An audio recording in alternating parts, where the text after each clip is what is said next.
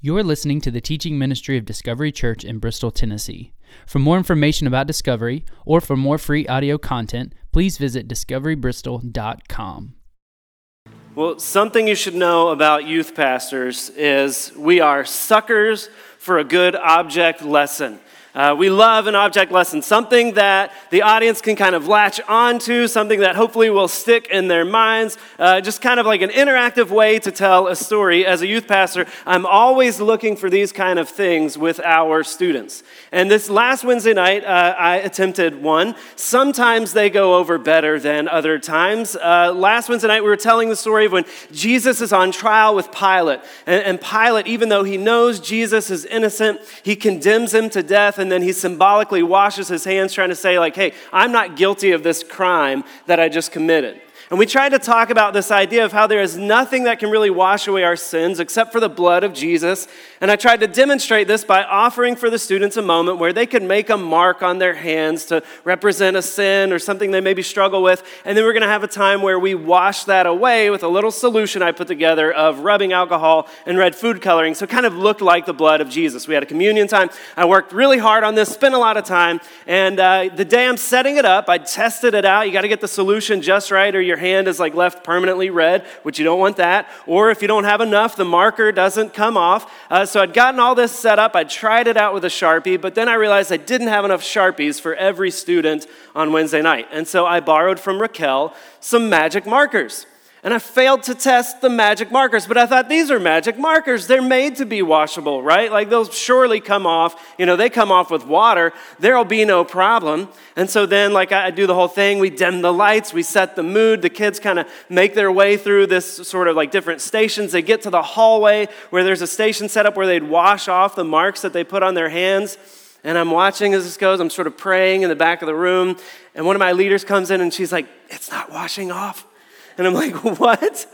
And I realized that the magic marker, as opposed to the Sharpie, just started to really smear when you took the blood of Christ to it. And so those sins were just too strong for the blood of Christ that I'd come up with. So then afterwards, I had to just ask the students, like, hey, raise your hand if you had a magic marker. And they raised their hands, and those hands were all black. And the sins just did not come off of them. I had to be like, trust me, though, like your real sins, they'll come off. Like Jesus' blood is stronger than this. I love a good object lesson. Hopefully, even in spite of that little bit of a disaster, that concept will stick with students, that we can't wash away our own sins. But I love a good object lesson, and here's what I think is cool, is that as we look in the Bible, we are going to see that God also loves a good object lesson.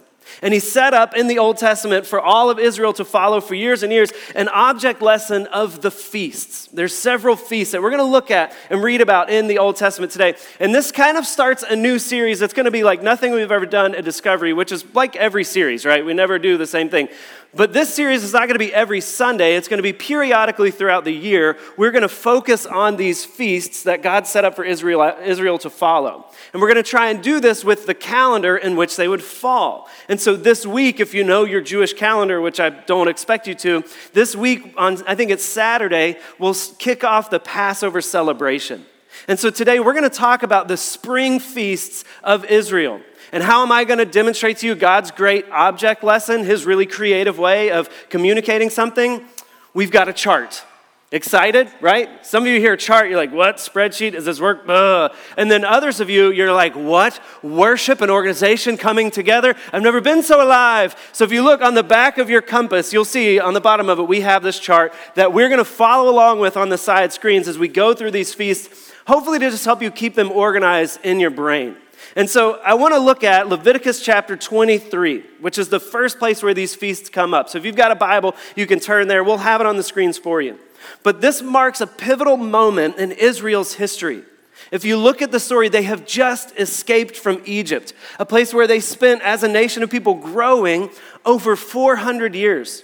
And the majority of that time was in forced servitude. They were slaves in Egypt. But then God strikes Egypt down with a series of plagues. They escape Egypt during the Passover. They cross through the sea, and then they get to this giant mountain in the desert, Mount Sinai. And there, God's presence settles on this mountain. And there's lightning, and there's smoke, and there's fire. And he says, nobody come, nobody approach the mountain. Only Moses can come up, or you will die, because my presence is on this mountain. And there on that mountain, God gives the Israelites the commandments, the law. And with that, he sets up these feasts that we're going to read about in Leviticus 23. So here we go, verse 5, it says this. He says, these appointed feasts of the Lord, the holy convocations, which you shall proclaim at the time appointed for them, in the first month on the 14th day of the month at twilight, is the Lord's Passover. And on the 15th day of the same month is the feast of unleavened bread to the Lord. For 7 days you shall not eat unleavened bread, or you shall eat unleavened bread. So right there we start to fill out our chart, okay? Our first column, we're going to have our feasts. And we're going to look at these first two feasts, the Feast of Passover and the Feast of Unleavened Bread, because they sort of go hand in hand.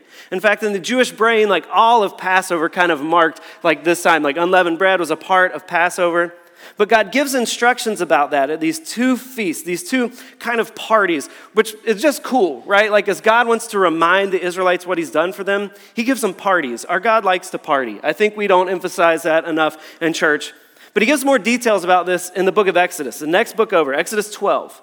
God says this to Moses to tell the Israelites. He says, tell all the congregation of Israel that on the 10th day of this month, every man shall take a lamb according to their father's house, a lamb for a household. And if the household's too small for the lamb, then his nearest neighbor shall take according to the number of persons, according to what each person can eat, and shall make your count for the lamb.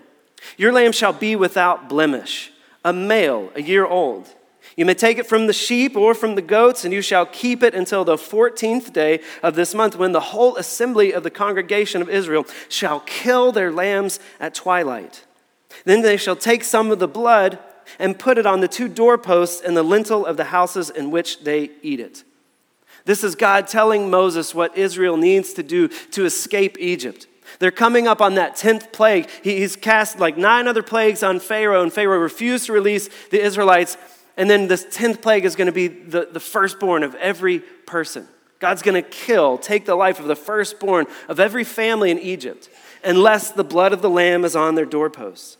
And he expands on this in verse 12. He says, for I will pass through the land of Egypt that night, and I will strike all the firstborn in the land of Egypt, both man and beast. And on all the gods of Egypt I will execute judgment. I am the Lord. The blood shall be a sign for you on the houses where you are. And when I see the blood, I will pass over you, and no plague will befall you to destroy you when I strike the land of Egypt. So the Feast of Passover originated right here. It originated in the 10th plague. So there was going to be this great plague, and God said, to remember this, to remember how I spared you during the 10th plague, I want you to forever, every year, celebrate a Passover feast. And what you'll do in that Passover feast is you're going to take a lamb from your flock, right? Take a lamb, the firstborn lamb, and it's to have no blemish, no spot, selected out of your flock on the 10th day of the month.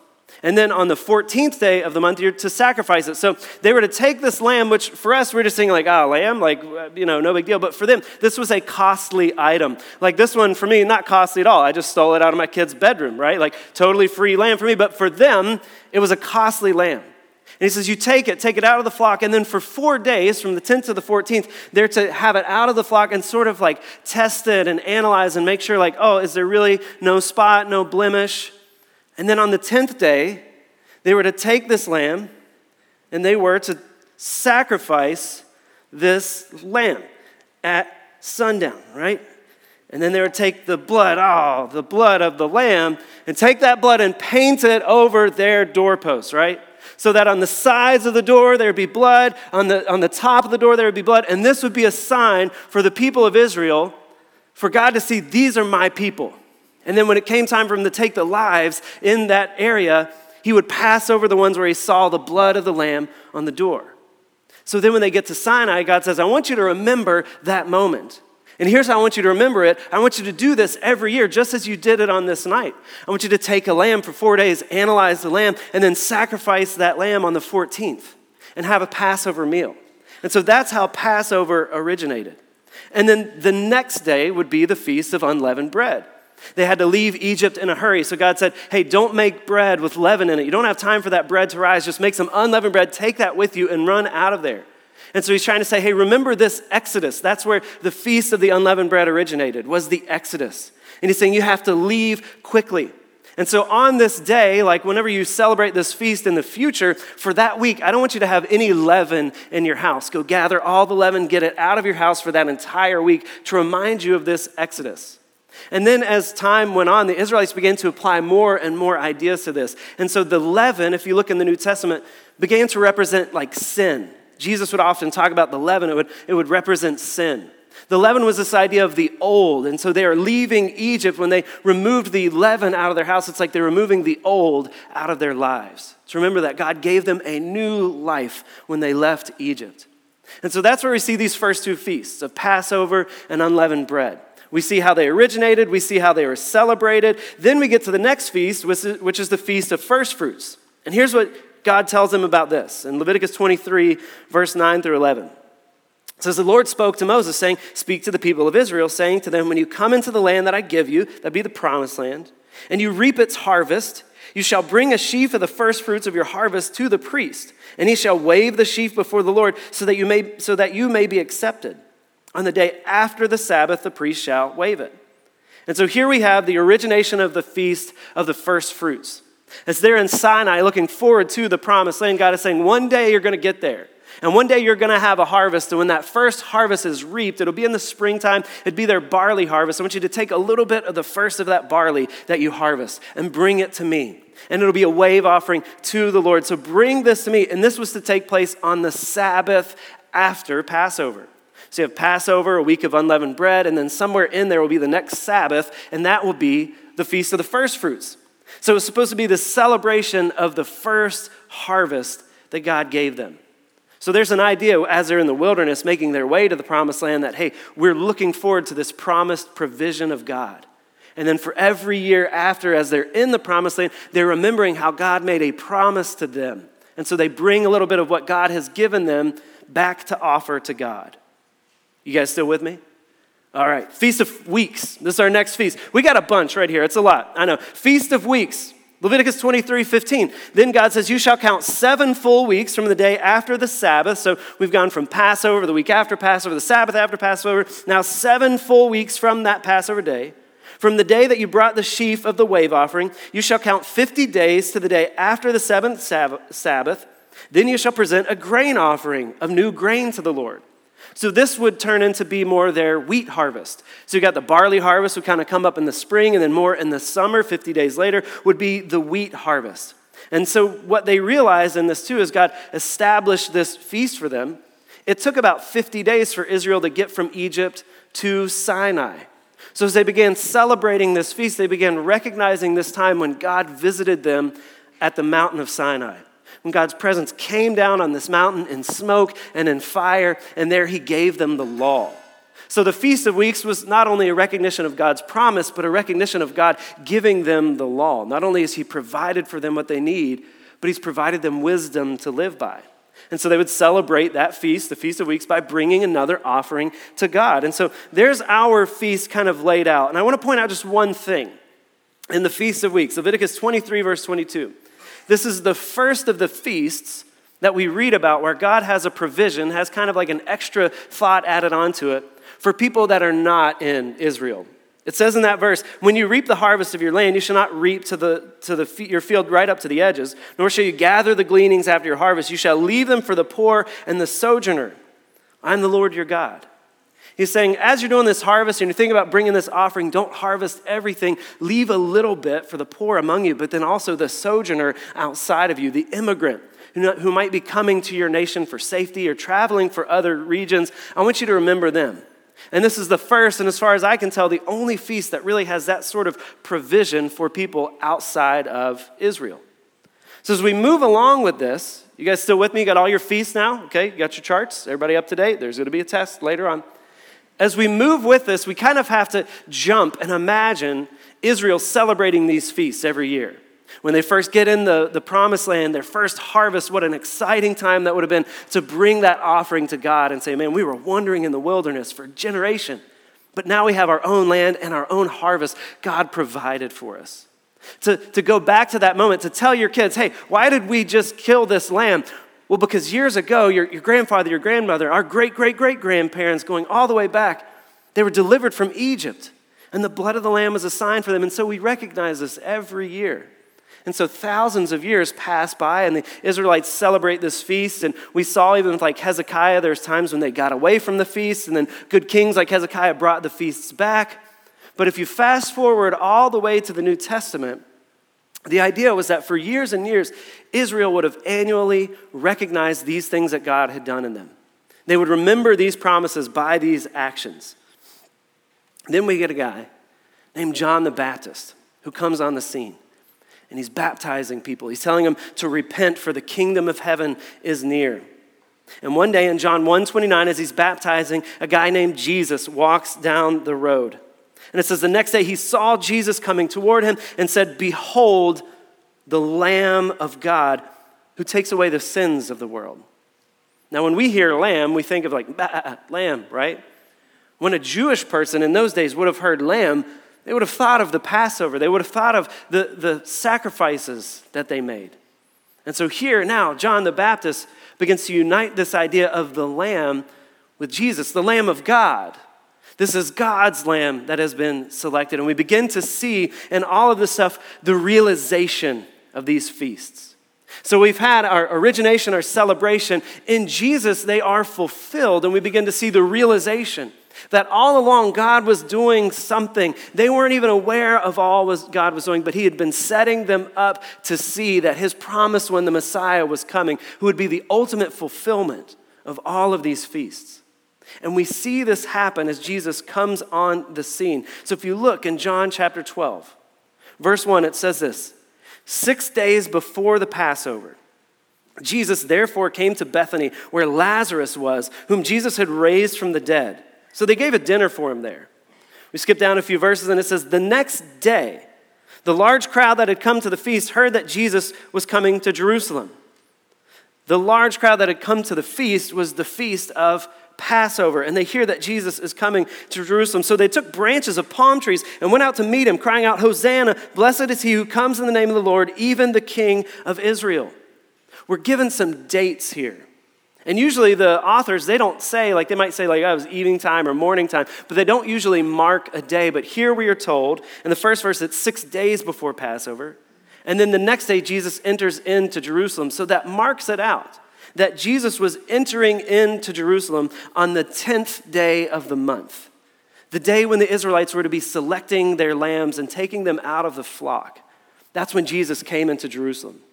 We now call that day, we celebrate it in church as Palm Sunday, which would be today, the Sunday before Easter. And we mark how Jesus rode into Jerusalem like a conquering king. He comes in, but a peaceful king on a donkey, and people are waving palm branches.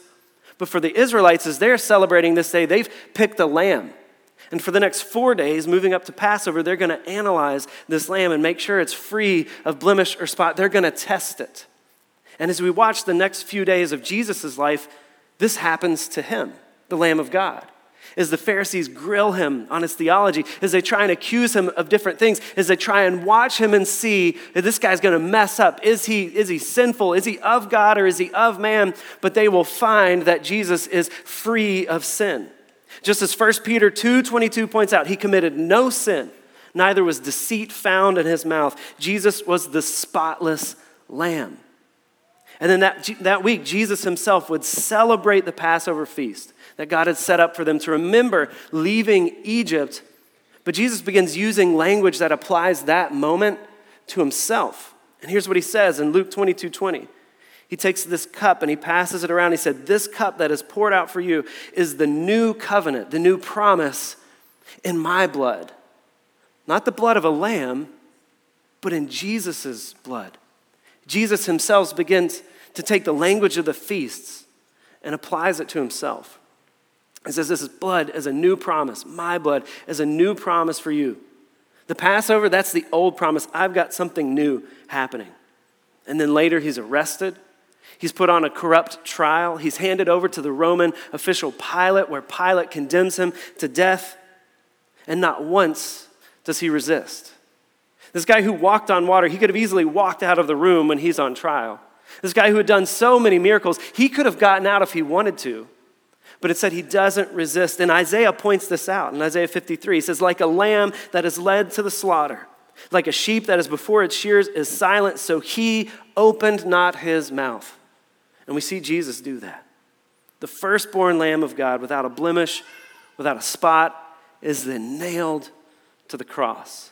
The man who knew no sin then dies.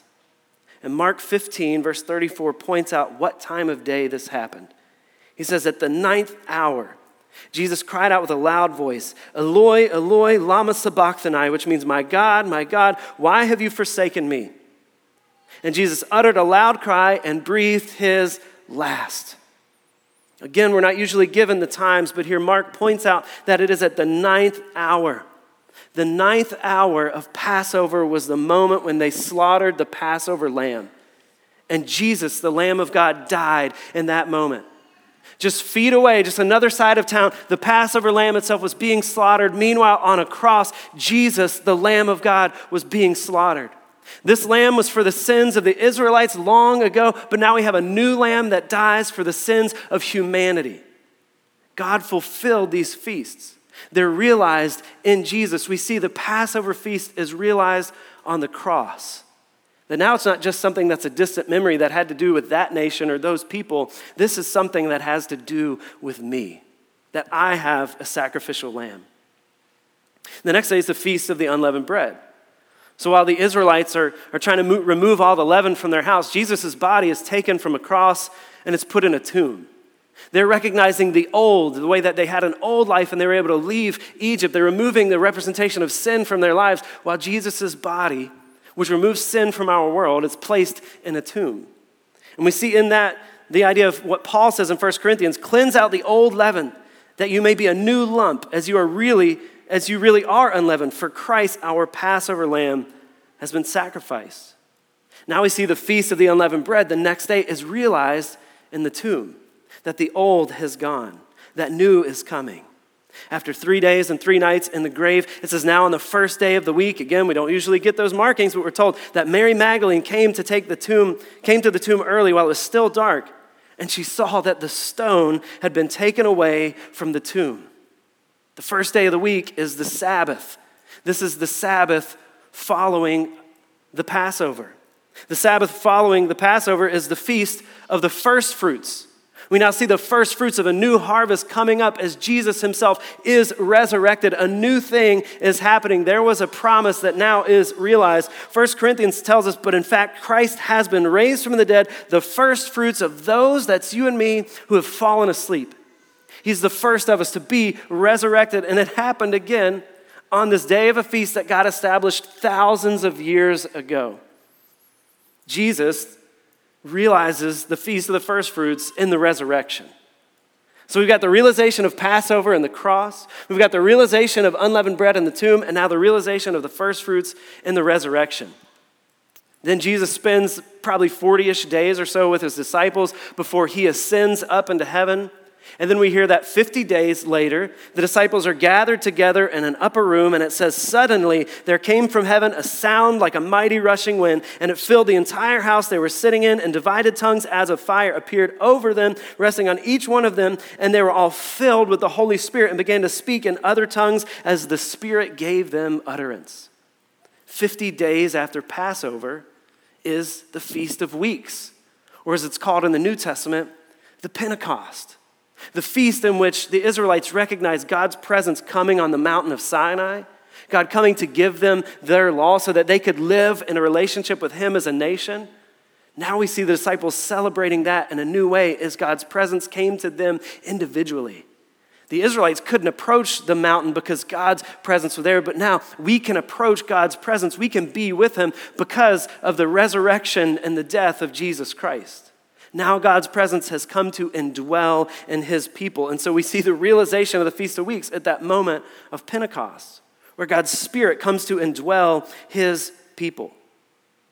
So here's the last question we have to ask as we filled out this much, is what does all of this have to do with me? I mean, it's fascinating, right? Like, I've been super caught up in this week, but we have to ask the question, like, well, that's cool, that's great trivia, like, but if I'm not going on, like, Bible Jeopardy, what does it have to do with me? Because I think God was up to more than just trying to provide an object lesson for the Israelites. I think he was also communicating with us. And so we have to put to this the application, which conveniently rhymes with all the others, right? Anybody else excited about that? Just me? Organization, celebration, realization. Now application, and if we're lucky, each one of these might start with the same letter. I don't know. We can just wait and see. So here we have Passover, realized in the cross. Passover, which was to remind them of the way that God delivered them from slavery. Now we know that we too are delivered from the slavery of sin and death. That we, because of Jesus' death on the cross, him being the sacrificial lamb for us, we can have peace. Your life, my life, not just the Israelites' life, but humanity, we are offered peace because Jesus died to sin, because Jesus conquered death. We are allowed God's wrath to pass over our sin so that we don't have to die for it. And we're freed. We are delivered from the slavery of death. And now we can have peace. That's the realization, the application for us. 1 Peter, he breaks it down this way. He says, he himself, Jesus, bore our sins in his body on the tree, that we might die to sin and live to righteousness. By his wounds, we are healed. Because of Jesus' death, you and I, today, we can have peace. Then we look at the Feast of Unleavened Bread, and we realize that Jesus, as he died, as his body was put in the grave, he's put in the grave in our place, right? He's made a payment for our sins. As the Israelites removed the old, saying, man, the old is gone, sin is gone, we can do the same because Jesus paid our debt to sin. Which Colossians breaks this down. Colossians 2:13 says, and you who were dead in your trespasses and the uncircumcision of your flesh, God made alive together with him, having forgiven us all our trespasses by canceling the record of debt that stood against us with its legal demands. This he set aside, nailing it to the cross. Because of the cross, because of Jesus' death, we can have payment for our sins. Not only do we have peace, we don't have to worry about death anymore, but our debt is paid for because Jesus died on our behalf. Next, we see that we also have a provision. Not only do we have a payment, not only do we have peace, but God has provided for us. And that because Jesus rose again, we too can rise again. That we don't just have a harvest, an earthly harvest, but we have a heavenly harvest, a life in heaven for eternity that we get to live with our Father. The Israelites wandering in the wilderness looked forward to that day of provision when they entered the promised land, and that's what they celebrated on the Feast of First Fruits. We look forward to the day when we get our promised land of eternity. And the Bible breaks it down this way. Peter says in 2 Peter, for this way there will be richly provided for you an inheritance into the eternal kingdom of our Lord and Savior, Jesus Christ. We have peace because Jesus made a payment for us. And that peace, that payment leads to our provision of life after death because of Jesus' sacrifice. And last of all, we see that just like the disciples received on that day of Pentecost, on the day of the Feast of Weeks, we receive God's presence. Because now our sin is gone, the old is gone. Now our Creator who made us can come and not only dwell with us, but within us. And we're told this in Matthew 28, as Jesus ascends to heaven, the last thing he says to his disciples. He says, hey, go therefore into all the world, tell people about me, baptize in my name, tell people about me, bring more people into our family. Remember how that first feast, the Feast of Weeks, there was that first provision for people that were not Israelites, for the poor and the sojourner, the immigrant. That's now us, people who may not be of Jewish descent, but we too can have God's presence. And so as Jesus went up into heaven, he said, and behold, I am with you always to the ends of the age. We have God's presence. A tool for us today to help us through our struggles, but a tool to help us bring more people into the promises of God. To help more people see that we have a Creator who has been at work for thousands upon thousands of years so that we could be in a relationship with him. Why did God go to all that trouble? Why did God go to the trouble of freeing Israel and setting up these feasts, sending his only son to die? He did all of that for you and for me so that we could have a relationship with him, so that we could have peace, so that our sin could be paid, so that we could be provided with a new life now and a new life later, and so that we could have the presence of God today. And so this morning, we are going to together take communion, which calls all the way back to that Passover lamb, when God passed over those whose doors had been marked with the blood of the sacrificial lamb. But more than that, we remember Jesus, the realization of that feast, who gathering with his disciples before he would be sacrificed for us, he said, "This is the blood of my new covenant." And the next day we see, like a lamb led to slaughter, he was nailed to the cross, his body broken, his blood poured out. And we are to celebrate this feast together in remembrance of him. We've been given a new promise, a new feast, the feast of communion. And so this morning, we're going to do that together at the stations around the room. You'll find some bread. We're going old school, back to the bread. And there's some juice there. You can dip the bread in the juice. We ask that you not like dip your whole fist. We've been through COVID. We're a little aware of that stuff. If you're gluten-free or just don't want to dip the bread, there's also the little old, ones we've been doing, a little packet. But we do this together in recognition that we have peace because Jesus provided a payment for us, that we have provision of a new life, and that we have God's presence. So I want to invite you to that table this morning, if you consider yourself a follower of Jesus, to do this with one another, recognizing what he has done for us so that we could be with him. Let me pray. God, as we come together on this Palm Sunday, on these days leading up to Passover, I pray that this week, God, we could just walk through that story with your son, walk through those promises with you. And we thank you, God, that because of your promise, we can have peace. Because of your son and his death, we can have a payment for our sins, and that we have been provided life, God, so that we would not have to die. And God, I pray that right now, as we move to the communion table, we would feel your presence in our lives and know that no matter how dark it is today, we will have light tomorrow because of the death of Jesus on our behalf. We thank you for that. And we come to worship you in this moment of communion together. And thank you for your son, his life, death, and resurrection. In Jesus' name we pray.